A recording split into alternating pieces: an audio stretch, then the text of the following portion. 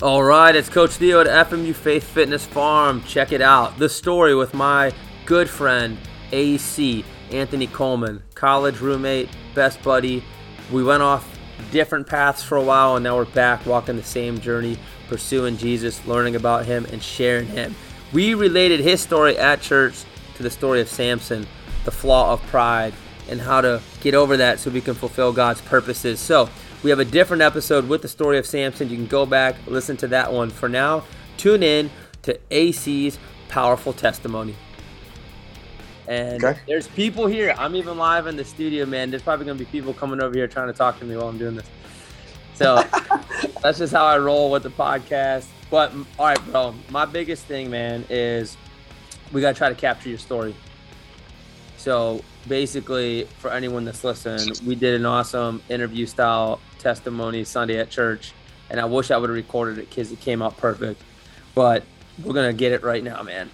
So Coleman, what we want to do is we'll talk about how you and I met. We'll talk about where you're at right now. Then we're going to I love the story that you shared about when you felt that zap.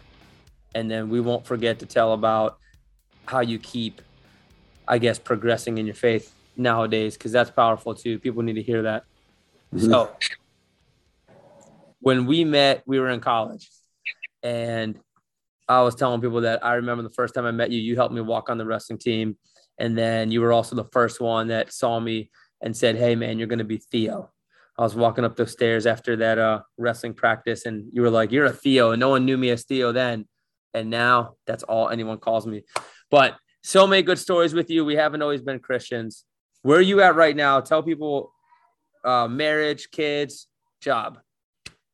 Wife Angela and I, we live in North Ridgeville, Ohio. We have two kids, twins, 7-year-old.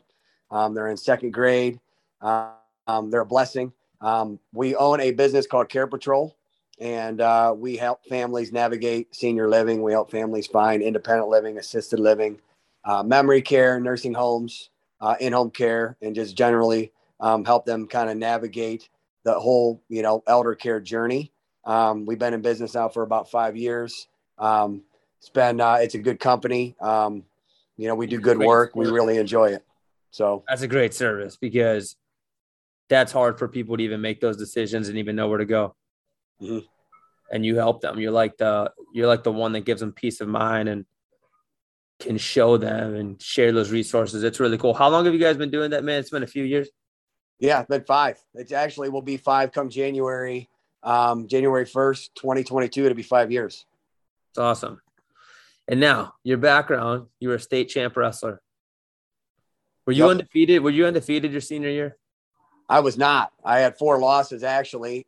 First 4 tournaments of the year, I lost in the finals, 4 runner-up finishes. And then the last 4 tournaments of the year, the league, the sectionals, districts, and state, I was first. But I wouldn't have probably ended up that way if I hadn't have lost in the beginning of the year. Those losses really taught me some key things that helped me to make adjustments later in the year. So I know that's a whole different podcast topic altogether. It's sweet. So I had 4 losses, but I was state champ. I was an All-American at high school nationals. I was getting looked at by some colleges. Went to Cleveland State. Obviously, that's how you and I met in college. And I think at that point, I grew up Catholic. Mom, my aunts, my grandma, grandpa, we were, I was raised, in the Catholic environment, Catholic school. I was confirmed Catholic, and, it laid a good foundation for me with my faith, but it was never relational for me. It was more just something that we did, part of our family. And then obviously when I went to college, I drifted away from my faith. And then even after college, drifted even further away from my faith. I saw that you kind of caught fire in college, kind of changed the way, you were acting, the decisions you were making. Always kind of wanted to learn a little bit more about what you had going on, really, honestly. Even though we kind of disconnected for a number of years, but I think God had a way of bringing us back together. We did connect for a few years. Yep. Different journeys. Yep. And then 3 years ago, really, Easter, is really kind of when, I felt, I felt the Holy Spirit come on me, and my wife and I was always, kind of nagging at me to go to church. She wanted to go to church. I never wanted to go. We went at Christmas time. Wait. We learned in the the story of Samson. It's called press hard. He says the ladies pressed him hard, not nagging. Did you see how? Yeah, right. Yeah, that's funny. All right, good. So yeah, she was pushing you. She pressed me hard, right? And so we went Christmas, and I felt a little something that year during Christmas that I didn't feel before. Just to learning about the birth of Jesus and really kind of connecting with that. Being 36, 37 years old at the time, which is weird. Yeah. But I kind of felt a rekindling, so to speak, kind of leading into Easter. We went to church on Easter Sunday, and towards the end of the service, after a great sermon, a great message, they asked if anybody needs prayer, and I felt almost like I got shoved. Yeah. And I turned around and nobody was behind me. It was really weird. And I looked at my wife, and she's like, go up there. Yeah. So I went up to the front, and the gentleman that was up there just so happened to be the head preacher's son-in-law. He put his hands on me. He started praying, and I felt like I got zapped, like shocked, electrocuted. I just felt something inside me change, like in my heart, physically. And when I walked out of church that day, I started to feel differently. I started to think about my thoughts. I started to really take an inventory of, what I was doing, whether it was good, whether it was not good, what I was thinking, how I was talking to other people, what were my motives. And like I used a word when we talked on Sunday that I almost kind of felt a little yucky. Yeah. Yeah. I know. I loved when you said that, man. Yeah. So it's almost like you felt like you woke up and scales were removed and you started seeing things differently and you started capturing your thoughts and actually thinking about what you were thinking. And I love when you said you felt yucky, because at first, when you recognize who we really are compared to Christ, we are yucky. And then I love when you share that you were zapped, you felt something, you felt the nudge, and then the story starts to unfold. So after that experience, all right, let's see. After that experience, you felt like something was changing, but what were you struggling with before this experience? You talked a little bit about anger and mental cobwebs that you just had to clean out. Tell people a little bit about your old self and now that shift started to take place.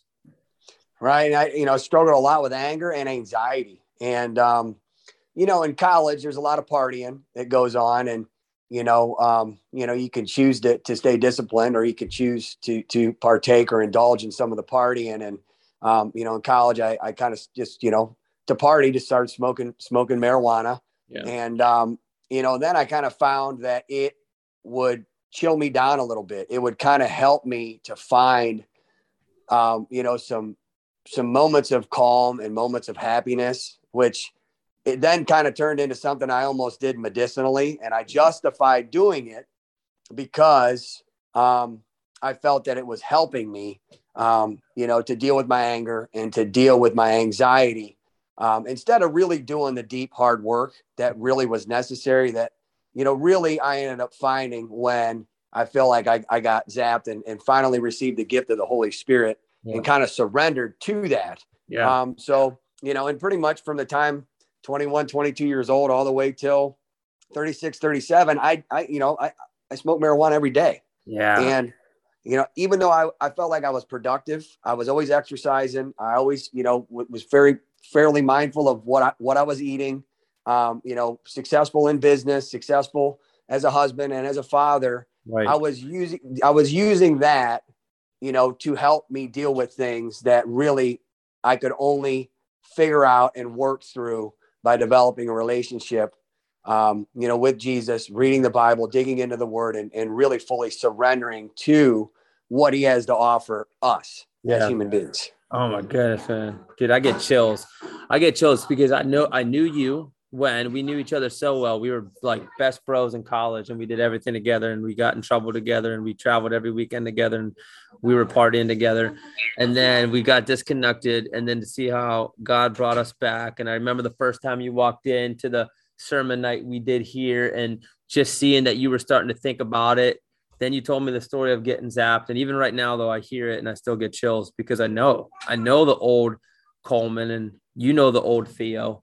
And we both know that the only reason why we transformed is because of the power of Christ. And so I love that you're sharing these details for people to understand who you used to be and that it's only because of him. When you shifted and you really had to work on your thoughts, the anger, the frustration, the anxiety, you had to do deep work.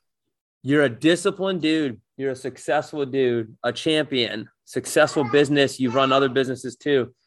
You know what it takes and you share that it's easy to fall back to your default self. So just like you did on Sunday, though, people need to hear, man, you felt yucky. It wasn't easy. How do you keep renewing your mind daily so you keep walking this walk?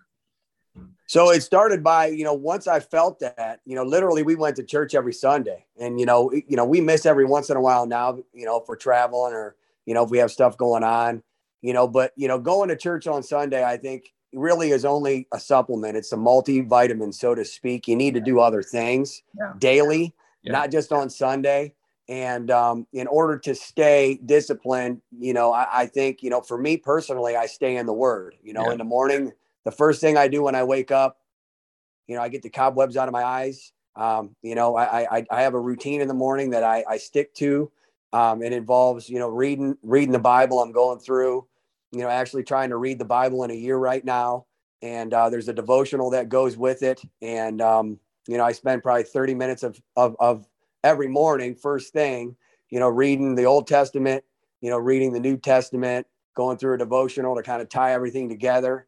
And, and then spending time, in prayer, being, in adoration, obviously being very thankful for God for creating the world, creating Adam and Eve, for giving, me an opportunity to be a human, asking for forgiveness for my sins, routine sins, something maybe that I messed up on the day before. Being thankful for everything that we have. And then, obviously then praying for other people that are sick, people that don't have a relationship with Jesus. They haven't felt compelled by the Holy Spirit so that they can get, kind of feel a little bit of what I got going on right now, because I think a lot of people are missing that. So I spend time reading the Word in the morning. I spend time praying. And then throughout the course of the day too, I try to find little moments, whether I'm in the car and it's just putting some good, Christian music on, or just turning the radio off and just looking around and just being in appreciation of, the wonderful life we have. And I find the more that I do that, the more grounded I am, the more disciplined I am, the less anger I feel, the less anxiety I feel, the better I am, the more I have to offer other people, and just being that servant, and trying to do what God put me here to do anyways. Yeah. You're really big on gratitude. You always talk about that and giving thanks, and it shifts your brain and your mind to a different attitude. Now we talk about taking all thoughts captive and making them obedient to Christ. And it's a renewal process every single second, because you mentioned on Sunday, you can easily, and same here, go back to the old Anthony Coleman and the old Theo if we're not doing these things. So we always tell people, like, it's not about works. That's not what we're preaching, but what we're preaching is God doesn't want us to be the same. And it takes discipline to get out of this distracted world and keep our mind focused on him, to keep changing those thought patterns. And that's what you're really good at, because you have a disciplined mindset and it takes that deep work, and it's not just church on Sundays. Plus we always hanging around like-minded people. It's really, really important, man. You're around Christians. I'm around Christians. We're polishing each other, and iron sharpens iron. And we keep each other focused on the ultimate goal of following his lead. So I love the takeaways, though, of just knowing that you can't just expect that moment when you got zapped, everything was going to change and nothing was going to go back to how you used to be if you didn't do any work. Like, it takes deep work from that moment on to let the Holy Spirit lead you every single day. I think some people want to feel the presence of the Lord, but they're like checking off the box on Saturday or Sunday, going to church, and then they just leave and it's back to their old life. And they don't feel him at all. And they're wondering why. And they don't know why he's not answering prayers, whatever. But it's like, you got to be in a relationship, and it's huge. It's huge, brother. Dude, you captured everything perfect, just like you did on Sunday. I absolutely love that. We compared your story a little bit to Samson because he struggled with pride, and we all have it, and it's hard to see. And you work on slashing it every single day, and your life's on a totally different journey now, man. It is. And the crazy part is that, the hardening of the heart isn't something that happens in one day. It's happened over time. And, trying to then reverse the process and soften the heart can often be a huge challenge. And pride can really make the softening of the heart a lot more difficult and a lot more challenging. But, humbling yourself, being a servant, being thankful, being grateful, taking your thoughts captive, hanging around like-minded people, putting disciplines in place, and just knowing that he's always there. He's that silent accountability partner. No matter what, he always knows what you're thinking. Yep. You can hide your thoughts from other people, but you can't hide them from him. So the only way to really, truly soften it is to take inventory and, to be obedient to what he wants you to do. And then you can really, truly find, moments of joy, which will hopefully then lead to more moments of joy, which will lead to, joy all the time. And, happiness, everybody's like, well, I want to be happy, but, happiness is what happens. People react to things and they think that, they're going to be happy. Joy is a completely different thing than happiness. Happiness is not what we're after. We're after joy. And the only way that you can really, truly find joy is to have a soft heart and to be the best version of yourself and to serve other people. So, I love it's important. Man. And the one thing I see, and this is what is so cool, is now that your life has shifted and you've experienced it, you share it with others. And I love that. I see you talking to other people, sharing your story, and just like, hey, like it ain't easy, but you have to keep pursuing them, and you start to figure it out. And you're different now than 3 years ago when you got zapped, and even compared to last year. And you're going to be different next year because you keep pursuing him, and people look up to you. You have an awesome story. You have a lot of talent, a lot of success. People love that, especially guys. But then when you can tell them why, and you can point back to, well, this is why. And guess what? Even a few years ago when you were successful, but you didn't have the joy in your heart, now you do. And this is why. And I think that's so cool for people to hear. That's why we had to capture this and share this. No, it's awesome, man. It's daily, every day. You got to work hard at it every day. It's not always easy, but it's the right way to be. Yeah, dude, I love it, man. I think we got it. This is awesome. So thank you for taking time to share this. And, I always tell people that are listening, if they heard something today that someone else needs to hear, to share it. Because there are people we know, especially guys, that think they can do it on their own, and they'll keep trying. And we both know it's not possible. Like, you need to surrender, deny yourself. And without Jesus, it's just going to be a lot of wasted time and energy, Mm-hmm. No, it's too hard to do on your own. Yeah. And it's not that much fun. Yeah. Not at all. Sweet. Awesome. Dude, listen, I'm about to pause this before I do anything else, man. Do you want to say, I don't want to cut this off, if you have anything else that's on your heart or mind? No, I really don't. I think we covered a lot of it. Maybe I missed a few little things that I said, or said some things differently, but I feel like, it was good. We got the gist of it. And if I can, help one person, that's out there listening to this, take inventory, take notice, to dig a little deeper and to pursue a little harder, then, it's all worth it. And, I'm always, available to talk with anybody about my journey and to help, people figure out, what could work for them, and, try to point them in the right direction. I don't have all the answers, but, I love to try to help and serve other people too. So whatever I can do to help, I'm here as well.